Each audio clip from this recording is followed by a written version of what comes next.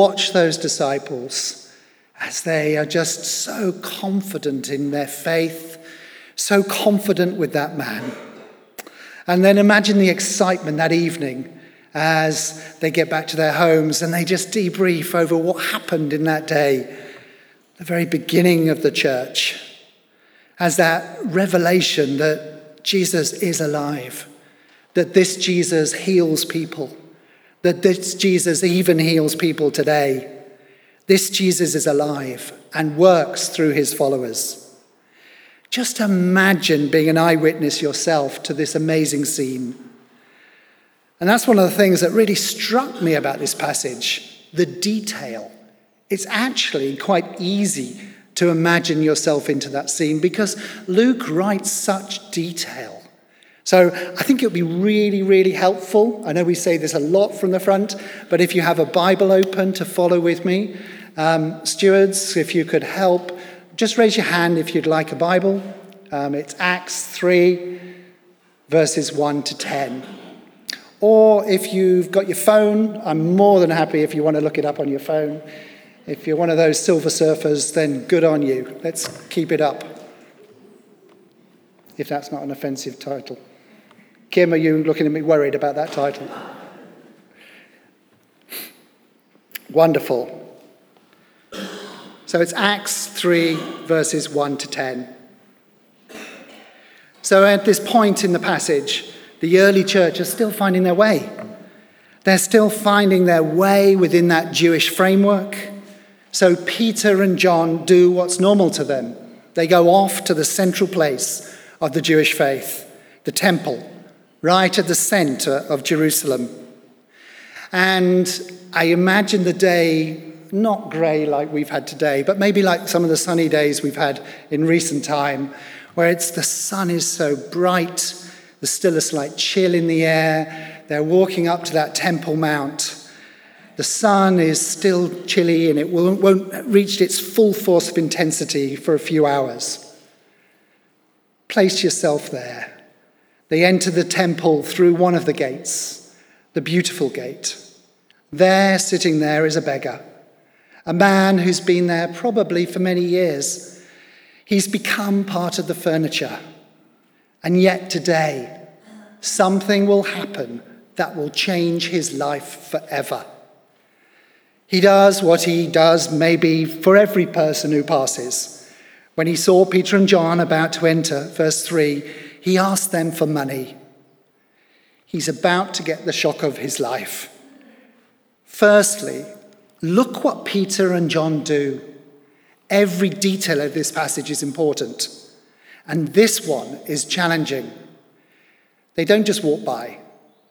Peter looked straight at him, as did John. They looked him in the eye. I know that so many times we walk past people in the street and maybe ignore them, or maybe worse, maybe we look away.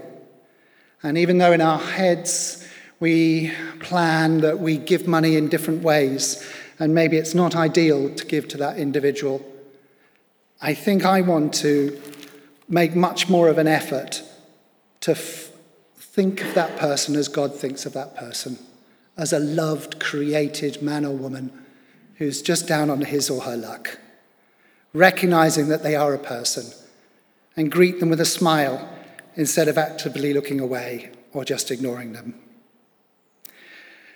So Peter and John look him in the eye. Like the people we pass in the street, this is a man who is loved by God.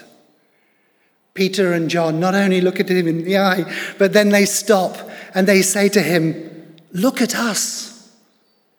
Look back at us." And in your translation, you'll see this. There's an exclamation mark in our English. Look at us. It's so strong. So instead of what must have happened all the time, where people just walk by that man, the man now pays clear attention to these two men who are certainly unusually paying attention to him. Luke tells us that the man was now expecting something, of course he was, from them. He thought that they were going to give him money. He was going to eat well tonight. They had his attention. But no, There was something far more precious coming to him today. Peter could see this man was expecting some money, but in the next 24 words spoken by Peter, Jesus would change this man's life forever. So Peter so directly states what he hasn't got, but what he does have. Silver and gold I do not have, but what I do have I give you. This early church didn't have huge funds. We saw last week in our Acts sermon that the new believers sold property and possessions to give to anyone who had need. Peter and John know, though, that they have something far more precious. With these words full of power, in the name of Jesus Christ of Nazareth, walk. One word, 4 letters. Here again is such a beautiful detail that comes in our passage. Peter taking him by his right hand.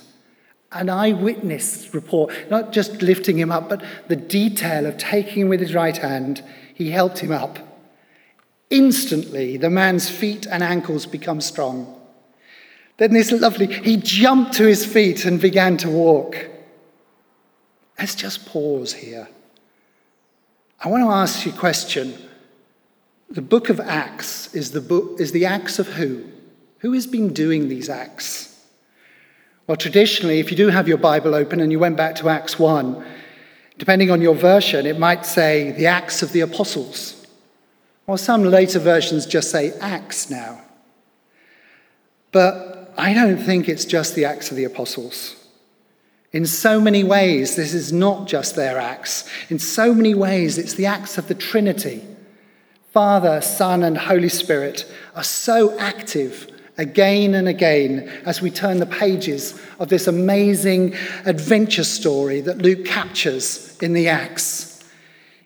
Even here, as Luke is writing them down, his act of writing down the events of Acts, if you bear with me, is also inspired by God, is inspired by the Holy Spirit, working in partnership with him. As all scripture is that amazing partnership that God engages in with humankind. God with author, author with God. We see this in each of the gospel writers. Each writer comes from their own background. God honors their character, their history, and he inspires them and guides them by that one Holy Spirit. And we're all the better for it, where we have 4 gospels with different flavors and different views on that same Jesus Christ. God doesn't have to use humans. He is God. He can do anything he likes. The beauty of this loving God is that he chooses to invite us into his ministry.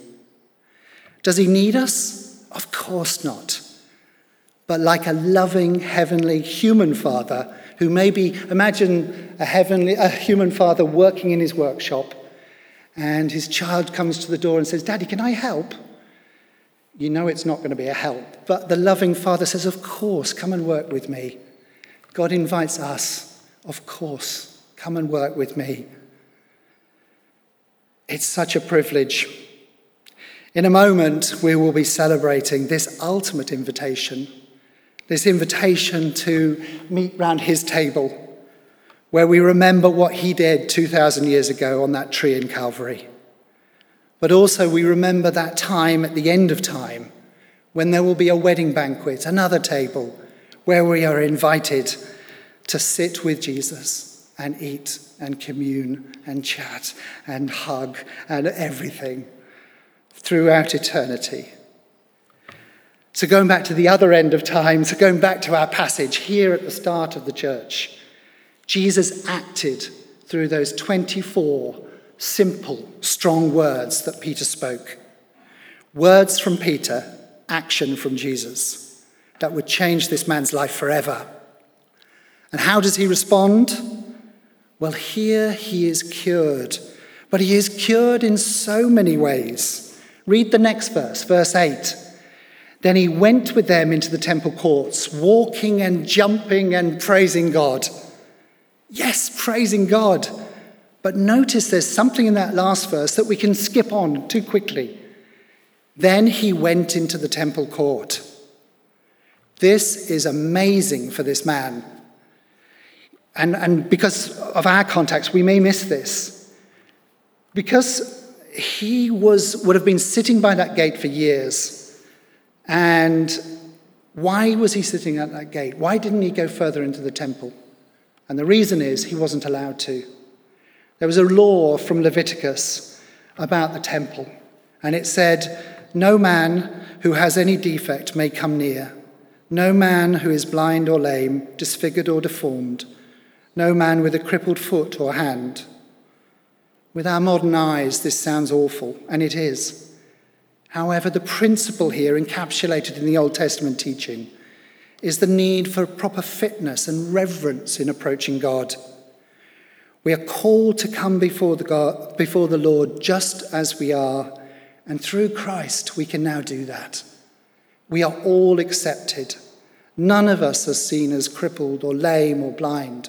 We are all seen as his forgiven people.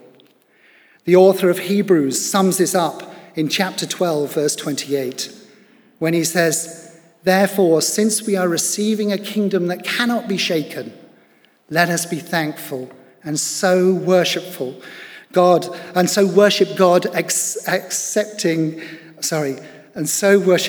acceptably with reverence and awe.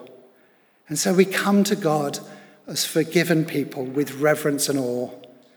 Through Jesus, just like this man, we are a forgiven people. We can come before God without fear, with awe and with reverence. This is the difference Jesus Christ of Nazareth makes, then in the first century and now in the 21st century. Jesus' mission continues. There's an organization some of you may have heard of called the Acts 29 movement. And I'd just like you to open up your Bibles, if you could, at Acts 29. Could you do so? And could somebody volunteer to read from Acts 29? Audrey, would you? No? Kim, can I pick on anyone else to embarrass them? Anybody got Acts 29 yet? I'm being very naughty.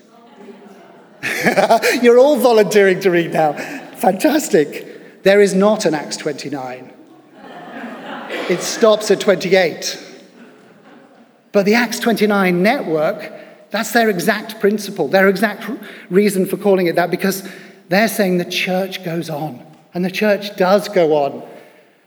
Luke records in the Acts from 30 AD to about 60 AD, from the gospel moving from Jerusalem to Rome. But of course we know, because we are here as part of a church of 2 billion people, that the acts of the Holy Spirit went on and on and on. Those 29 chapters represent about 30 years, about one chapter per year. If we carried on writing Acts, if Luke carried on and his descendants, we'd be on Acts 1,970 now for each year. But God does this. He does this by working with us. He works with us and just loves to invite us as his adopted children into his mission. And this can be done through silver and gold. We know in Surrey we have silver and gold. God blesses us with things, with time that can be part of his mission, but also through miraculous acts. He uses both in such a gentle way so often. God has blessed us as a church here in Claygate, and he invites us to bless others with our time, with our money, with our love, with our praise, with our prayers. He invites us to pray prayers, to come alongside people who need him. And I invite you to pray the miraculous. I invite you to invite the God of the impossible into situations that maybe we've given up hope on, because as people with silver and gold, sometimes we rest too much on that silver and gold. Peter and John had none, but they had something so much more precious, and so do we. So I invite us, as we past people who need our help. Let's not pass them. Let's look them in the eye, honouring the person in front of us. And how can we bless? As I've already said, with those natural blessings we have, we can bless people, but also let's invite God to step in with the miraculous.